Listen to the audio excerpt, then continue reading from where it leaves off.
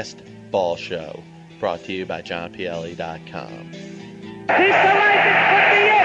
Way back there! Holy cow! What the do you think is my opinion of it? I think it was put that in. I don't. So the Tribe drops its third straight on this trip, 6-1 to the Rangers. For the Indians, one run on, let's see, one hit.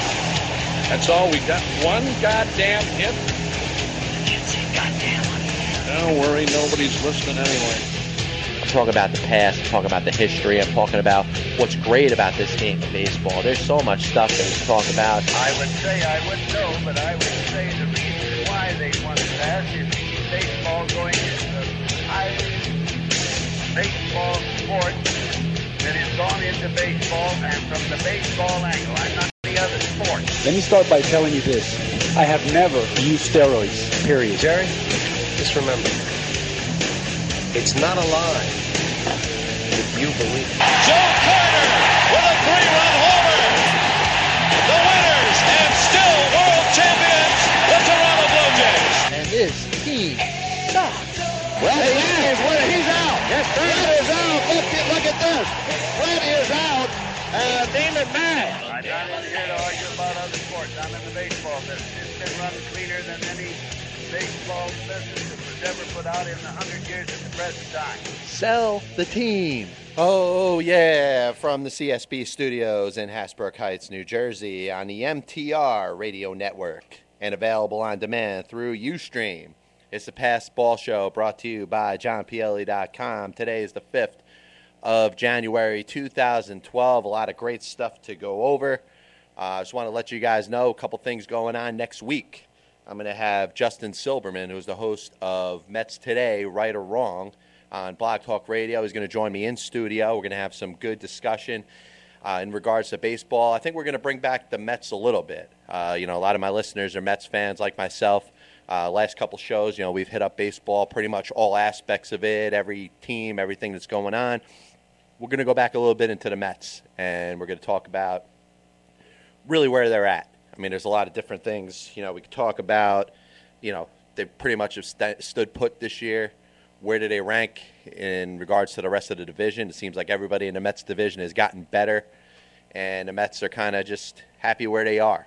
And, what does that look forward through the 2012 season? Well, the answer, I think it's pretty obvious. But, there's a lot of things we're going to talk about. I plan on doing up a hockey show with a buddy of mine, Mike Downey, who is he really is my hockey expert. The guy knows everything you could imagine about hockey.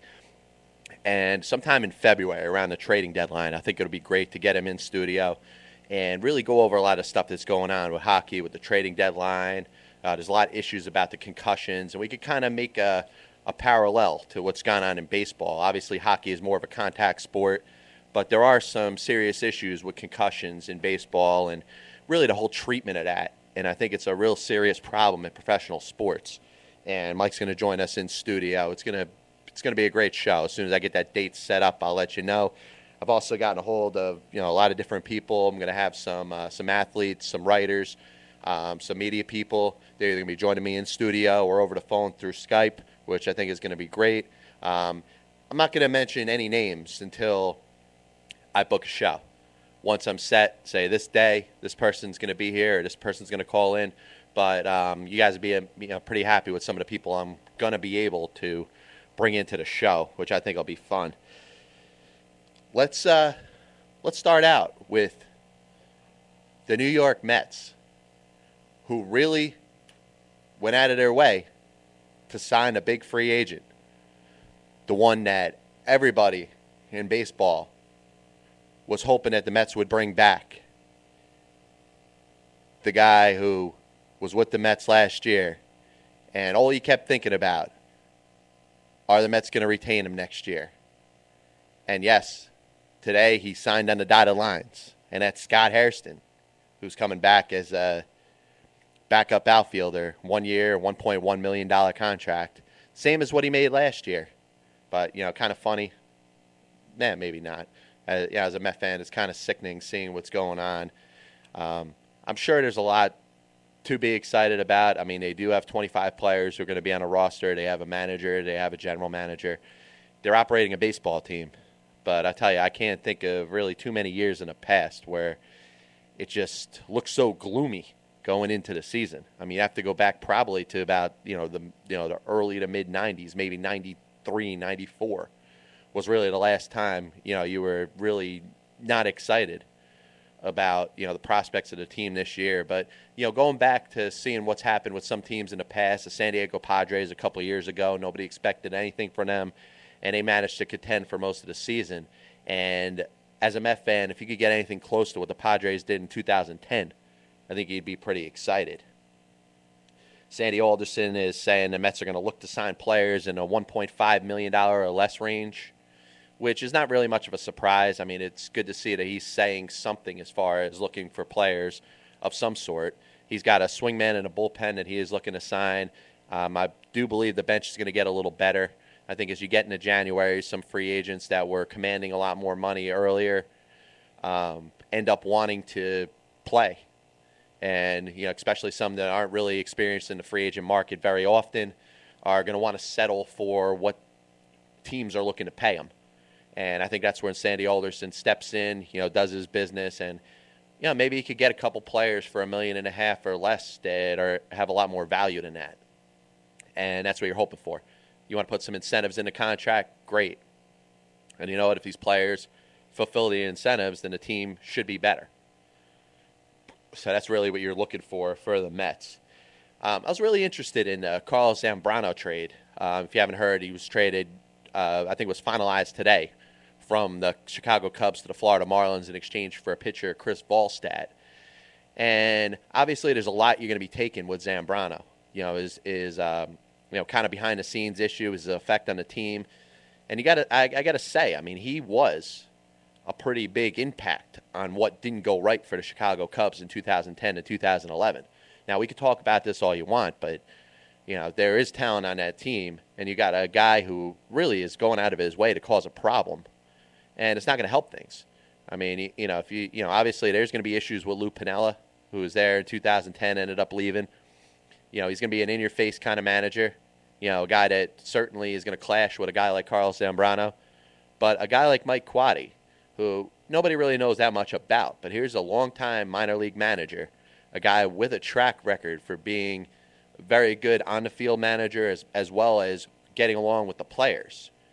And from what some people have said, Mike Quade is really a hard guy not to get along with.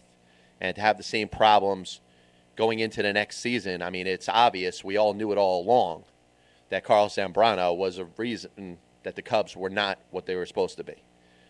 And I don't know what happened at the end of this season with him, getting suspended, but obviously it's something that he did.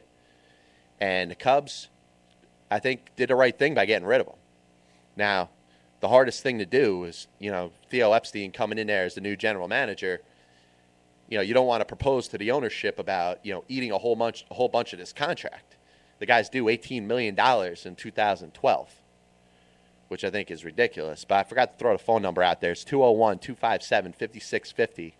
I'll take your calls up until 6 o'clock. Otherwise, I'm just going to keep on going here. But they get Chris Volstad in exchange for Zambrano. And really, if you look at Volstad, he was drafted in the same draft in 2005 as Mike Pelfrey, first round, 16th pick overall. And the guy kind of came up to the majors pretty quick. He was up there by age 21. He came out of high school when he was drafted. Guy has a amazing amount of talent. His strikeout numbers through high school, obviously, he had way more strikeouts than innings pitched. He goes to the majors. It's not the same. You look at major league hitters, they're going to hit a good fastball. But the guy has some good other pitches. He does have the ability to be, at the very least, a middle-of-the-rotation starter. And the Marlins, over the last couple of years, were trying to work him in. They figured pitching him with Josh Johnson and Anibal Sanchez and Ricky Nolasco, that he could kind of just blend in, go under the scenes, and just kind of stand out. And that didn't really happen. Now, this is his first year that he's due a nice raise in arbitration. He made $455,000 last year. And, is projected to make about $2.5 million, which pretty much is what the Marlins agreed to pay Carlos Zambrano for this year. Out of the $18 million that the Cubs on contract for, the Marlins are going to pick up $2.5 million, and the Cubs are going to take the rest. So I think this trade could help the Cubs in a couple different ways. Number one, getting Zambrano off that team was a big sign. It was a positive sign. Says something good for the rest of the players there, especially the ones that have been there for the last, 3, 4, 5 years, that, the culture is going to change a little bit. You got a new manager in Dale Swaim. You don't have to worry about a relationship between Zambrano and a new manager, which would be the third 1 in 3 seasons for this guy. So I think that definitely helps. Number two, you do get a guy in Ballstat who could help you. I'll pop up his stats real quick. Last year, just 5 and 13 for the Marlins in 29 starts, 4.89 ERA, 165 and 2/3 innings, 117 Ks. Now, this was a down year for him. The prior year, he looked pretty good. It was 12 and 9, a little bit of a lower ERA, pretty much the same strikeout to inning pitch ratio. For his career, 32 and 39, 4.59 ERA, 102 starts, 584 innings pitched, 378 Ks. But the thing is, the guy's only 25. Now, I don't think the Cubs made this deal thinking that they, won the lottery. I mean, there is a chance you're taking with this guy. But remember, the guy was a first-round draft pick in 2005. The guy's been steadily in the major leagues for the last 3 seasons. And you know what? You put him with a new pitching coach, a new organization, maybe he turns it around. And I think you could pencil him in, especially if Matt Garza gets traded, in a Cubs rotation somewhere. And I do like the acquisition of Travis Wood. I saw him in person a couple years ago pitch for the Reds against the Mets. And the guy has some good stuff. So, you put a couple young arms in there to mix in the rotation. And listen, the Cubs are rebuilding. There's no question about it. All the talks about them getting Prince Fielder. I did the top 5 scenarios where I could see Prince Fielder going to. I didn't put the Cubs on the list for a reason. I mean, I don't think the Cubs are going to, rebuild for the next 5 years. But they're putting something in place to be really good in 5 years. I mean, I could see them making a move next year. Maybe add a player or two. But I don't see them dishing out the money to get Prince Fielder. I think it's going to be a rough season for the Cubs. Pretty similar to the Mets. And, you as a Cub fan, you pretty much have to just see where it goes. But I think giving up Zambrano was a positive step in getting something for him. You get a young pitcher in Ballstat who could work out in a rotation somewhere, I think would be definitely positive. As far as the Marlins getting Zambrano, listen, all you're banking on right here is that, number one, the guy retains his talent, which he has for the most part. Last year was not a good year for him. Popping up his numbers, 9 and 7, 4.82 ERA, and 24 starts, 101 Ks, 145 and 2/3 innings pitched. It was probably one of the worst seasons he's had. Now, the year before, he had the issues with Pinella and ended up pitching towards the end of the season. Actually, was one of the better pitchers in baseball in September of 2010. So he's not really far removed from having his act together on the mound. And if you watched him pitch last year, there was faces and signs of the old Carlos Zambrano. Now, I don't know if the Marlins aren't looking for him to be their ace. They're not looking for him to be their opening day starter, their number one guy, the guy that's going to make 35 starts, the guy that's going to pitch 250 innings, 8 to 10 complete games. They're not looking for that. They're not expecting him to win 20 games. But I think if you get a Carlos Zambrano that shuts his mouth for a year and just goes out there and pitches, solidifies a spot in a rotation, there's a very good chance he could win 15 games, especially on a team that's improved. You talk about Reyes and having Hanley Ramirez there, but you also got, guys like Mike Stanton and Logan Morrison. They should be able to score some runs. And then you got a pitching staff that, added, in addition to Zambrano, Mark Burley, and then you got Josh Johnson coming back. All we hear is that he's going to be healthy, he's going to be ready to go.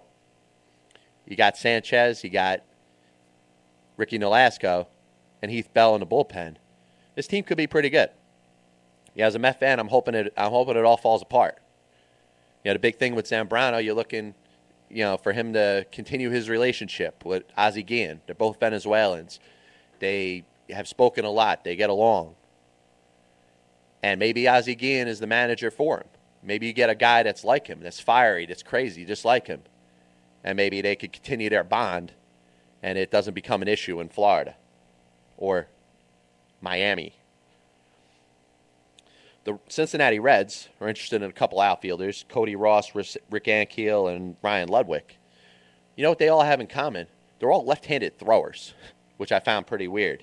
I guess the Reds have decided that if they're going for their third outfielder or fourth outfielder, they want to make sure they got somebody that can throw from the left hand.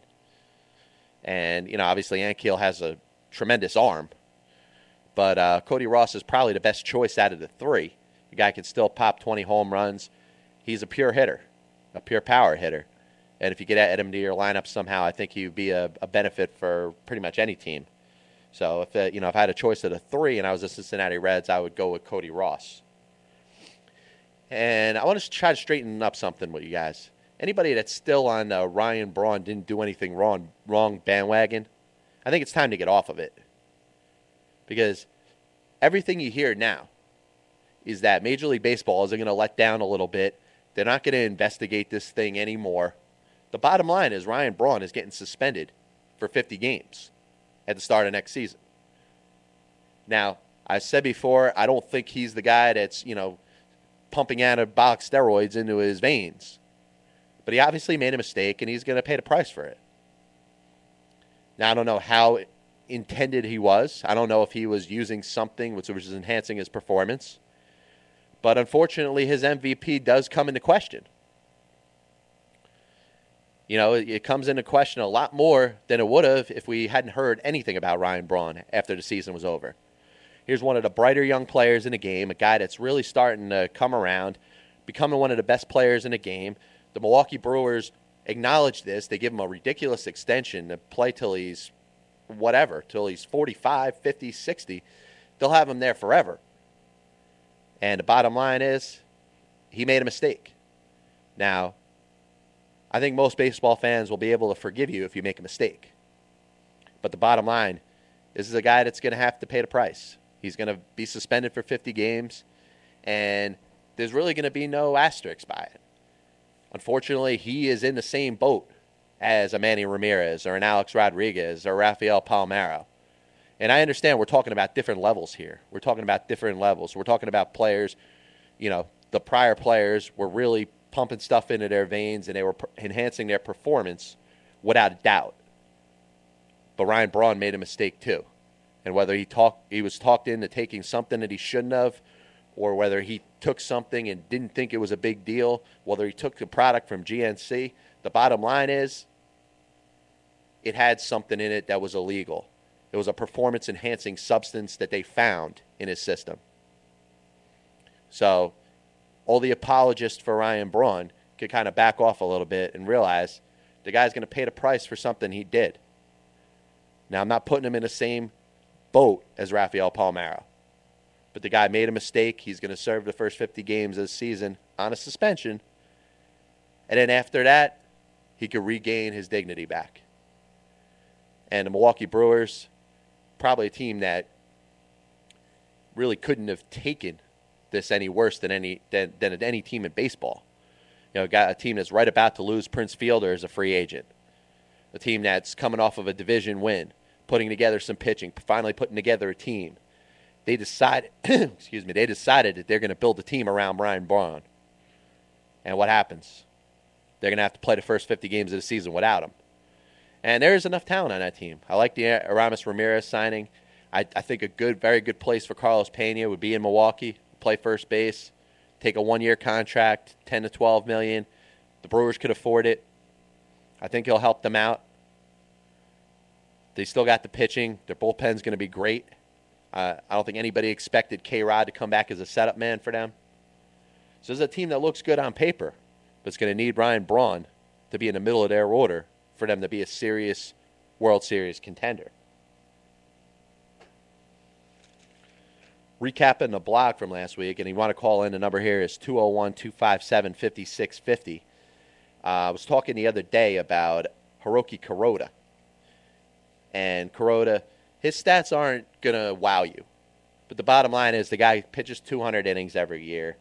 He really has what it takes to pitch. He knows what he's doing out there. Any team that adds him is going to be able to count on him to make 33 starts, pitch 200 innings. And if you're a good team, he's probably going to win more games than he loses. Now, what is that worth on the open market today? Well, if you ask Kuroda and his agent, it's about $12 to $15 million a year. And that's the reason why he hasn't signed yet. Now, the Dodgers have paid him pretty well over the last 3 seasons, which I think that has something to do with what his asking price is. And it started out where he wanted to stay in L.A. with the Dodgers, and the Dodgers really couldn't, in their minds, they couldn't go with the $12 to $15 million for 1 year, even if it's a guy that's established himself, a guy that's proven himself with them. So then he says, hey, I'll play in Los Angeles for the Angels. And they go out and they sign C.J. Wilson. And they have a tremendously stacked rotation to begin with. So they don't really need anything. So he goes on the open market, says, hey, I'll sign with any team. What team's going to pay me the $12 to $15 million? And come January 5th, 2012, he's still unsigned. Now, I did a little countdown, a little breakdown of what teams could probably use him the most. And I started with the Colorado Rockies, who have been looking for a pitcher all off season. You know, they were linked to Gio Gonzalez. They're still linked to Jonathan Neese of the New York Mets. They're interested in acquiring Edwin Jackson, but not at his price. Kuroda could work out there. And Kuroda has had a good relationship with some of the young pitchers with the Dodgers, like Kershaw and Billingsley, and certainly would help some of the young pitchers that the Rockies have coming through their system. Now, Colorado trading Ubaldo Jimenez last year, I think was a little bit of a trick. I don't think anybody really understood what that was. On paper, it looks like they're rebuilding. They're not. The bottom line is they put their best pitcher on the market looking for a ridiculous package, and they get overwhelmed. They didn't get the prospects they wanted from the Yankees, but they got a nice package back from the Cleveland Indians. And a guy like Drew Pomeranz and some of the other guys they got in this trade are really going to help them for the future. And this is a team that's kind of retooling as opposed to rebuilding. They trade Jimenez. They get some really good prospects back, some of the best prospects in baseball they get back. And they're going to be competitive for years to come. They're looking to add a pitcher. Edwin Jackson could fall in their lap, but probably the most reasonable scenario for them will be to go after a guy like Kuroda. A couple teams I mentioned, the Mariners and the Rangers. You know, the Yu Darvish situation, you know, he ended up going back to Japan. I don't know if that means the contract negotiations didn't go well. He's looking for 5 years, $75 million. I don't know where the Rangers sit with that. But that's about what they were offering C.J. Wilson. Now, you gotta probably figure that they'll come to some sort of an agreement. But if they don't, the Rangers are going to need to add a starter real quick. And Kuroda might provide that build. The Mariners, I think, are a sleeper. It's a possibility they could get involved. Remember the link with the Japanese community that they have in Seattle, all the play-in. You know, they have a very big fan base over there. And Kuroda would fit in very well with that. Then you go to the AL East for the other 3 teams. The Blue Jays, who I think are pretty much in on every pitching free agent. Unfortunately, they haven't landed anybody yet. But, you know, you look at the Yankees, who I think will be a fallback option if they don't land Roy Oswalt. And I've said all along that Oswalt's going to end up with the Yankees. He's a guy, he's a big game pitcher. He's only a year removed from going 9-1 in the second half of the season for the Phillies. He has 20-win stuff. He has no doubt legitimate number 2 starter stuff in New York for the Yankees. He will be the number 2 behind Sabathia. And I continue to say, and I'll continue to say this, he's going to the Yankees. But if the Yankees fall out of it, Kuroda would be a good option for them. In the end, I see him going to Boston. Boston was my number 1 choice where I see him going. They could use a starter. They're not looking for anybody to take over the rotation, but Kuroda, I think with the Red Sox, could kind of fall under the radar, be a number 4 starter for them. When they got John Lester, they got Josh Beckett, they got Clay Buchholz. Kuroda is the number 4 starter, could kind of go under the radar, you know, make his 30 starts, pitch his 200 innings, and maybe he could win 16, 18 games for them. You know, Bobby Valentine, you know, has managed over in Japan where Kuroda has played. I think that's going to be the best fit. And especially on a 1-year deal where the Red Sox are burned by a couple contracts that they're sitting on, that they're going to have to pay people for years. They don't have to make a huge commitment to a guy like Hiroki Kuroda. So I think he'll be in Boston. Thing that I was talking about the other day, and you want to chat, you want to come in, it's 201-257-5650 on the Pass Ball Show brought to you by JohnPielli.com. I was talking about the MLB trade system. And the bottom line is, it's getting ruined by greed.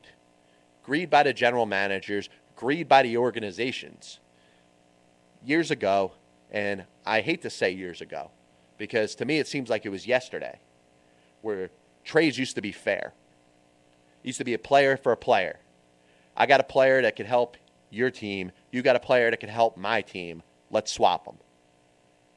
Or you got a player that's making a lot of money that I know is going to help our team. I'll give you the legit pieces that are going to help your organization get to where it needs to get. And it was fair. It's not anymore. The general managers are becoming prima donnas. They want everything for nothing. You know, and I'm not going to name organizations. I don't think that's fair. But certain general managers are going to go out there and they're going to want the best player on your team. And you know what they're going to want to give you? A whole list of everything that they don't want. They evaluate their prospects. Their top 5, 10 prospects are automatically off the radar, off the screen. That's it. You can't get them. And I don't care if it's your best player by a mile. I'm not trading my top guys. So what's the purpose of a trade? You want the other team's best player and you don't want to give up anything for it. But it works both ways. You know, the team that has the star, that has the big pitcher, the team that has the star hitter, that's they're looking to trade him. Maybe they don't want to pay their contract. Maybe they decide to rebuild because their team ain't playing well. That team wants a king's ransom. And I'll use Jose Reyes as an example. There was no way he was getting traded for the Mets because teams were not going to offer top prospects to get the guy at a 2-month rental. And I've said that before, and I'll say it till I'm laying in a grave with some dirt on me. They were not trading Jose Reyes because another team isn't going to give up top prospects for a player who's only going to be there for 2 months. We knew all along he was testing free agency. We knew all along that no matter what team he was playing for, he was waiting for this year to be a free agent so he could cash in and get the big deal, which he ended up getting. So that's fine. So the Mets ended up getting 2 draft picks, which in my mind, and come on and rant with me all you want, they got a lot more with those 2 draft picks than they would with anything they would have gotten. Do you want 3 names? Because that's what you're going to get.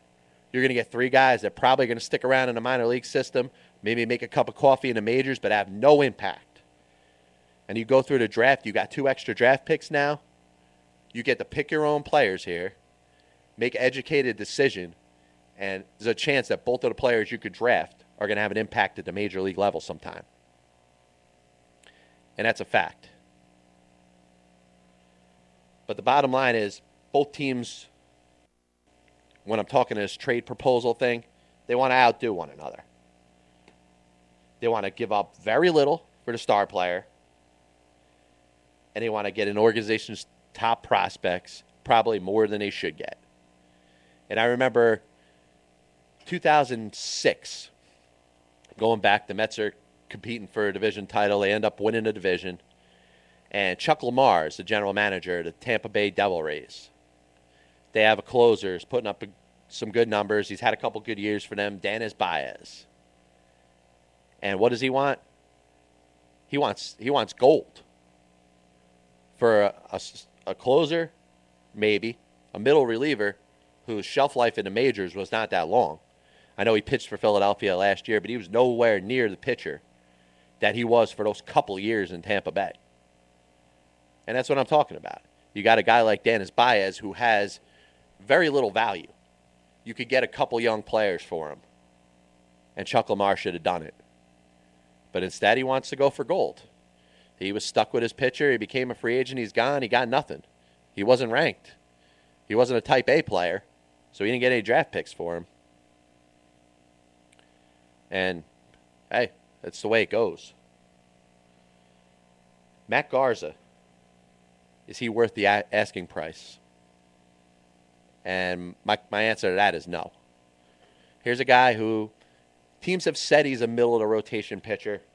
He's coming off a pretty good year. He was .500 for a Cub team that wasn't very good. 3.32 ERA, 198 innings pitched, 197 strikeouts. So just about a strikeout an inning. And going to the National League certainly helped him out a little bit. You know, where he's pitching in the American League with Tampa Bay, you got to go up against the Yankees and the Red Sox. You're going to have a couple bad games. You get to pitch in the National League, kind of under the radar, Cub team that's not going very far. A little easy for him to pitch well. So he had a good season for the Cubs. Obviously, Theo Epstein is looking to get as many decent prospects as he can for him. And the reason he's not traded right now is the asking price is too high. I mean, you're not going to get the jewels of a team's organization for a guy like Matt Garza, who right now is better than a middle-of-the-rotation starter. If he goes to the Yankees, he's their number 2. If he goes to the Red Sox, he probably breaks the top 3. If he goes to the Marlins, he's a top 2 starter. So there's no question about it. He's definitely a top-of-the-rotation pitcher. But he isn't worth an organization crown jewels. On New Year's Day, I brought up Billy Wagner and his Hall of Fame credibility. Now, right off the bat, you're going to say, Billy Wagner? He's not Mariano Rivera. And that's what you pretty much say about all relief pitchers. But I take his stats and I put him through the grinder. And they're a lot better than a lot of people think. They really are. Here's a guy who's right up there, stat-wise. And you don't count the postseason because the guys that I'm comparing to weren't tremendous postseason pitchers for the exception of Mariano. You talk about Bruce Sutter, who was in 1 or 2 playoffs. I know he won the World Series with the Cardinals in '82. Raleigh Fingers with the Brewers. He was in that same World Series. Dennis Eckersley. He's a great pitcher, but wasn't a big postseason pitcher. Remember the Gibson home run. Goose Gossage helped the Yankees out, but remember he gave up a Gibson home run himself in '84. So none of these pitchers, for the exception of Rivera, stand out as all-time postseason relievers. So when we're trying to judge a closer or middle reliever, his Hall of Fame credibility, the postseason stats don't mean as much. And you want to break down Wagner's career. We talk about a couple seasons. The year he had in 2010 with the Braves. 1.5 ERA, 40 saves. Was one of his best seasons.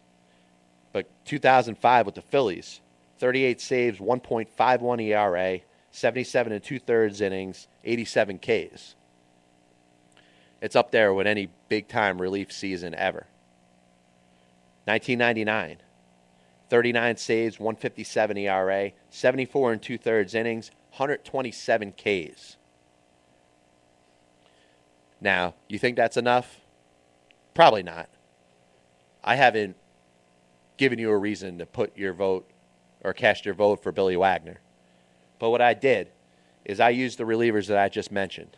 Rivera, Sutter, Gossage, Eckersley, Fingers. And I put Billy Wagner in there. And I ranked them all. I ranked all their career stats and where they ended up standing up. And here's where Billy Wagner ranked. 6 pitchers we're talking about, including Wagner. Lowest ERA, second only to Mariano Rivera. WHIP, lowest WHIP out of any of the 6. Games finished, third out of any of the 6. Saves, second only to Rivera. Strikeouts, third out of the 6. And you know what? Out of the 6 pitchers, he pitched the 5th most games, which means 4 to 5 other pitchers pitched more games than him. And every one of them pitched more innings than he did. And one thing that makes Billy Wagner stand out is his strikeouts per 9 innings, which is almost 13 strikeouts per 9 innings, which is one of the best ever starters, relievers. So I think when we're talking about the steroids era and how it's going to hold people back, and people are not going to be voted for because of it, a guy like Billy Wagner is going to get more consideration than he normally would have. Join me, 201-257-5650. I'm just going to go over one more thing. We talked about on the 31st, I talked about Andre Ethier. Guy for the Dodgers, outfielder. Had a big season in 2009. Has kind of faltered a little bit. Was known for his 30-something game hitting streak he had last year and kind of just didn't really finish strong. He ended up playing 135 games last year, .292, 11 homers, 62 RBIs. Now you put him through the grinder, and if the Dodgers are willing to trade him, he's probably a valuable bat. Now, talk about teams he could end up with. I'm sure there's a lot of them. There's a lot of them you could think of. You could even think of the Mets. I think the Giants would definitely be in it. You know, we're looking at a guy that's probably about to make $10 million in arbitration, which to today's standards is not terrible. The Red Sox could use an outfielder. They have a couple players in their farm system. The Tigers might be looking to add an outfielder. So when it's all said and done, the Dodgers want to put Andre Ethier on a trading block. There's a good chance that somebody will pick him up and be able to get some use out of him. But then again, you got to figure where the Dodgers are now. Dodgers finished 82-80 last year. They had the Cy Young Award winner in Clayton Kershaw. They had one of the best players in the game in Matt Kemp. They won, like I said, there were 2 games over 500 after a horrendous start. There's a lot of things that are moving right in their direction. I think they got their manager. Don Mattingly looks like he's got those players. And in an NL West, which you expect Arizona to be better, you expect the Giants pitching to be there.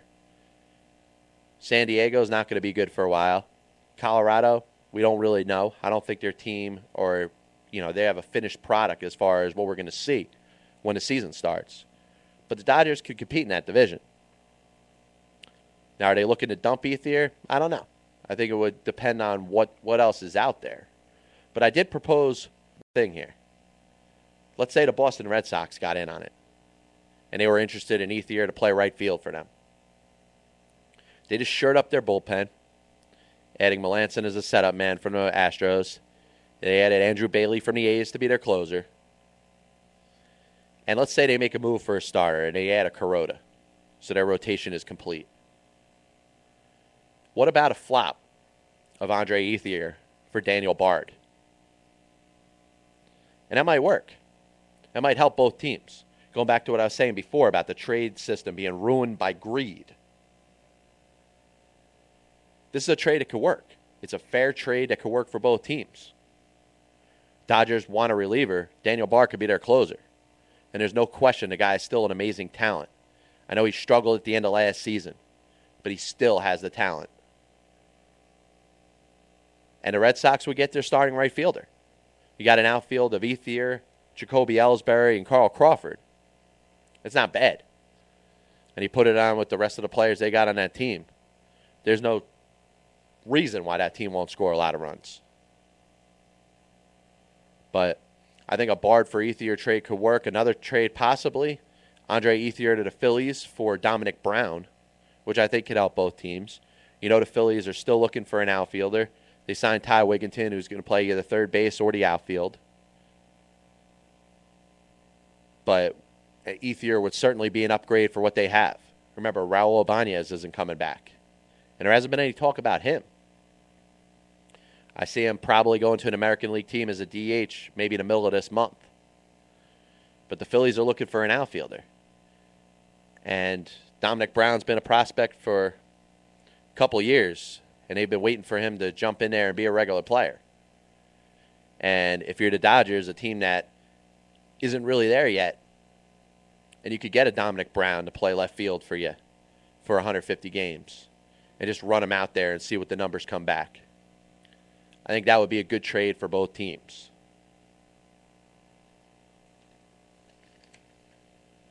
Another thing I was talking about, I'm actually going to be able to do a couple shows, and I'm hoping to be able to do them off location. But as the new year comes around, and as much of a Met fan as I am, I start jumping on the schedules. I start looking to see what games I'm going to be able to go to. I plan my trip down to Port St. Lucie every year. And this year I'm going to be down there from the 20th to the 29th. Now, a couple things that we're guaranteeing right here. We're going to get some interviews. I got some interviews last year when I was down there. The players are very accessible.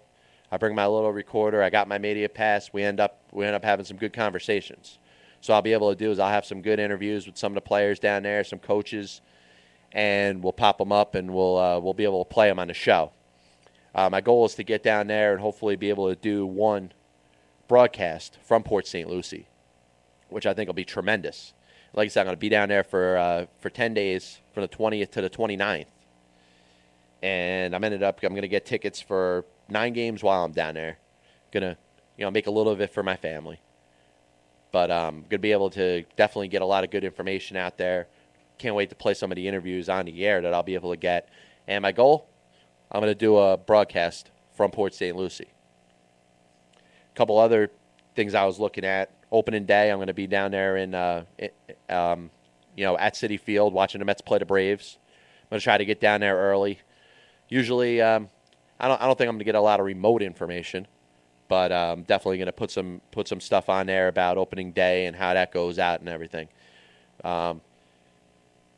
For this 18th, 19th, and 20th of May, the Mets are making a trip down to Toronto. And they play the Blue Jays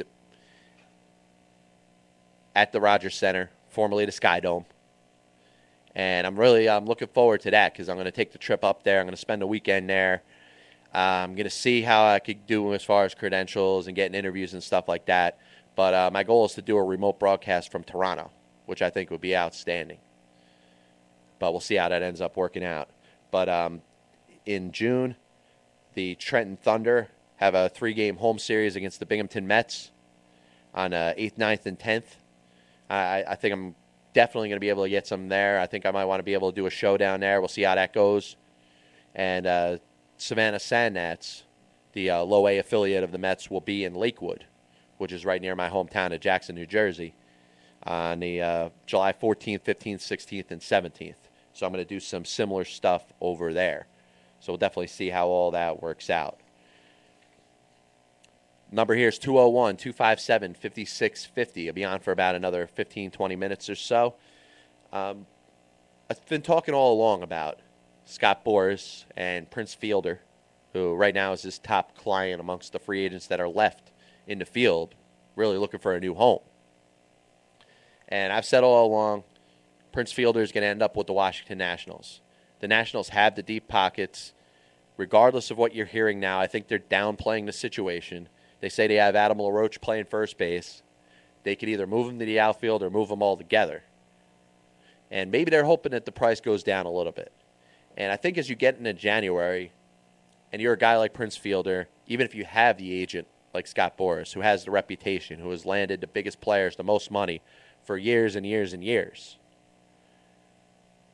if you're Prince Fielder, you might start getting worried a little bit.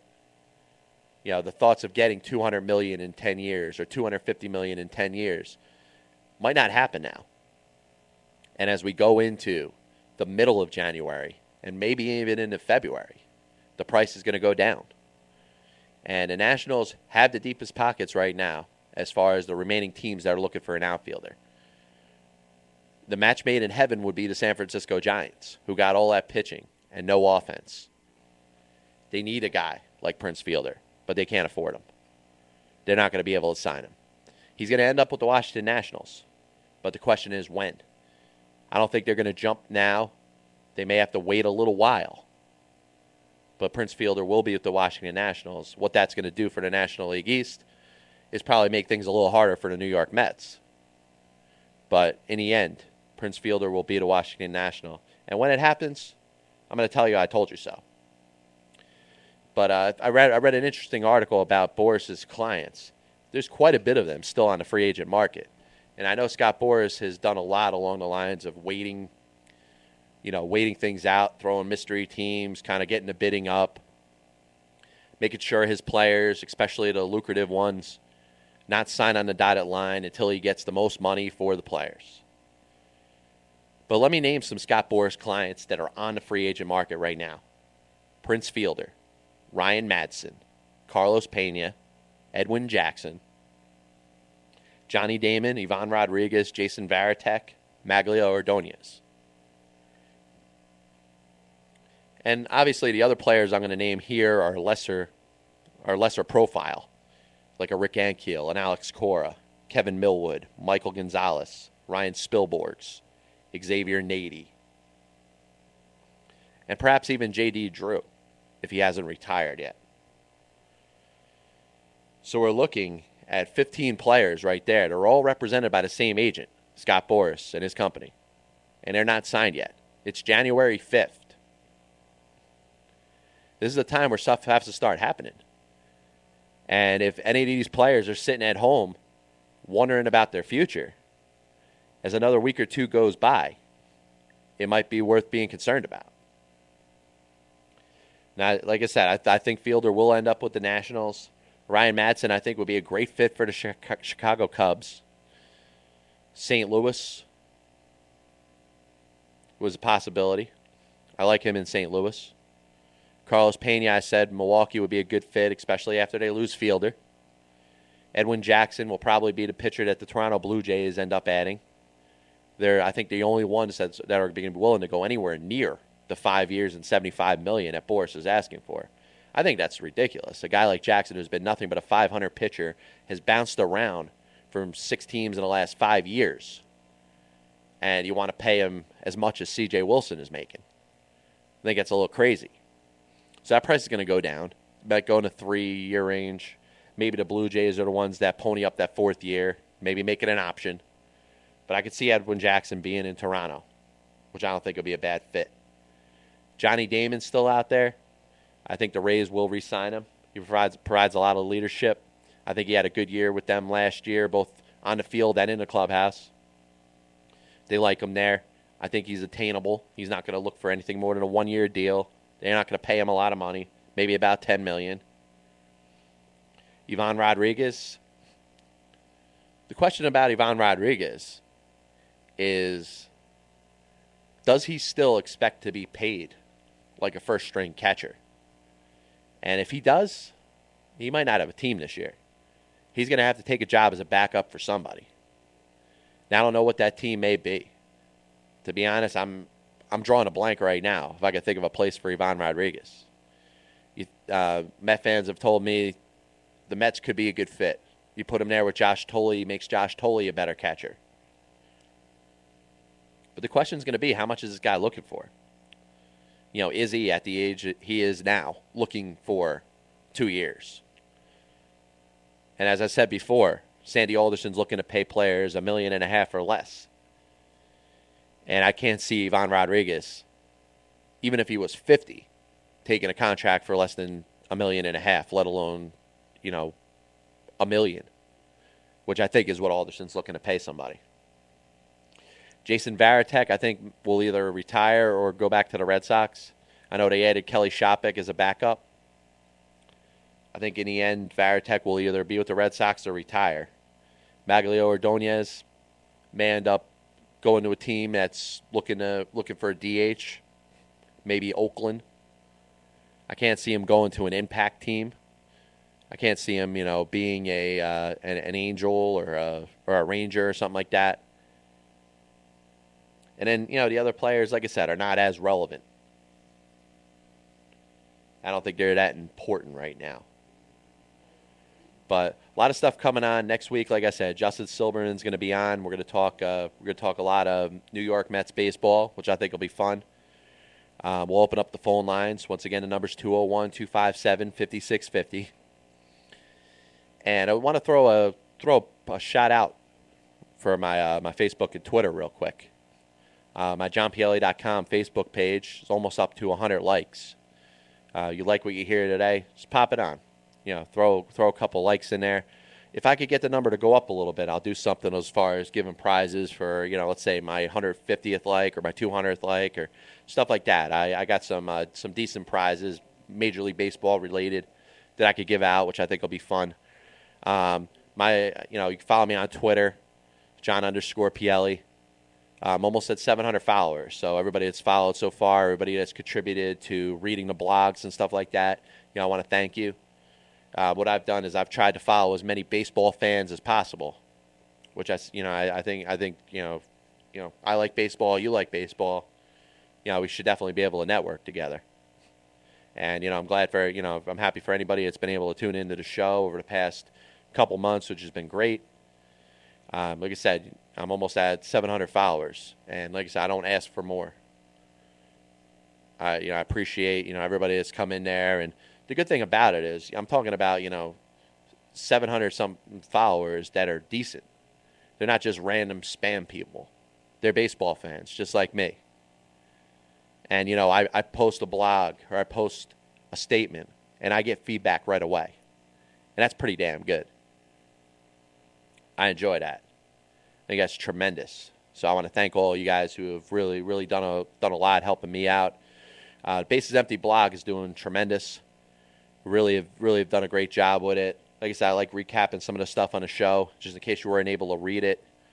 And I want to thank everybody for the feedback. I've really gotten some good feedback. I enjoyed some of the feedback I got on the Billy Wagner article. Somebody that didn't agree with it. But we had a good discussion, and that's what's great about it. You don't have to agree with me. And you know what? I hope on some things you don't agree with me with. Because I think, I think that's all that matters. We want to have discussion.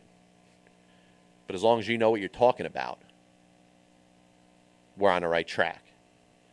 I'll be back with you next week, 1:12, 5 to 6 p.m., Passball Show, brought to you by JohnPielli.com. Casey Stengel says, don't cut my throat. I may do that later myself. Hope to catch you next week. Have a good day, guys.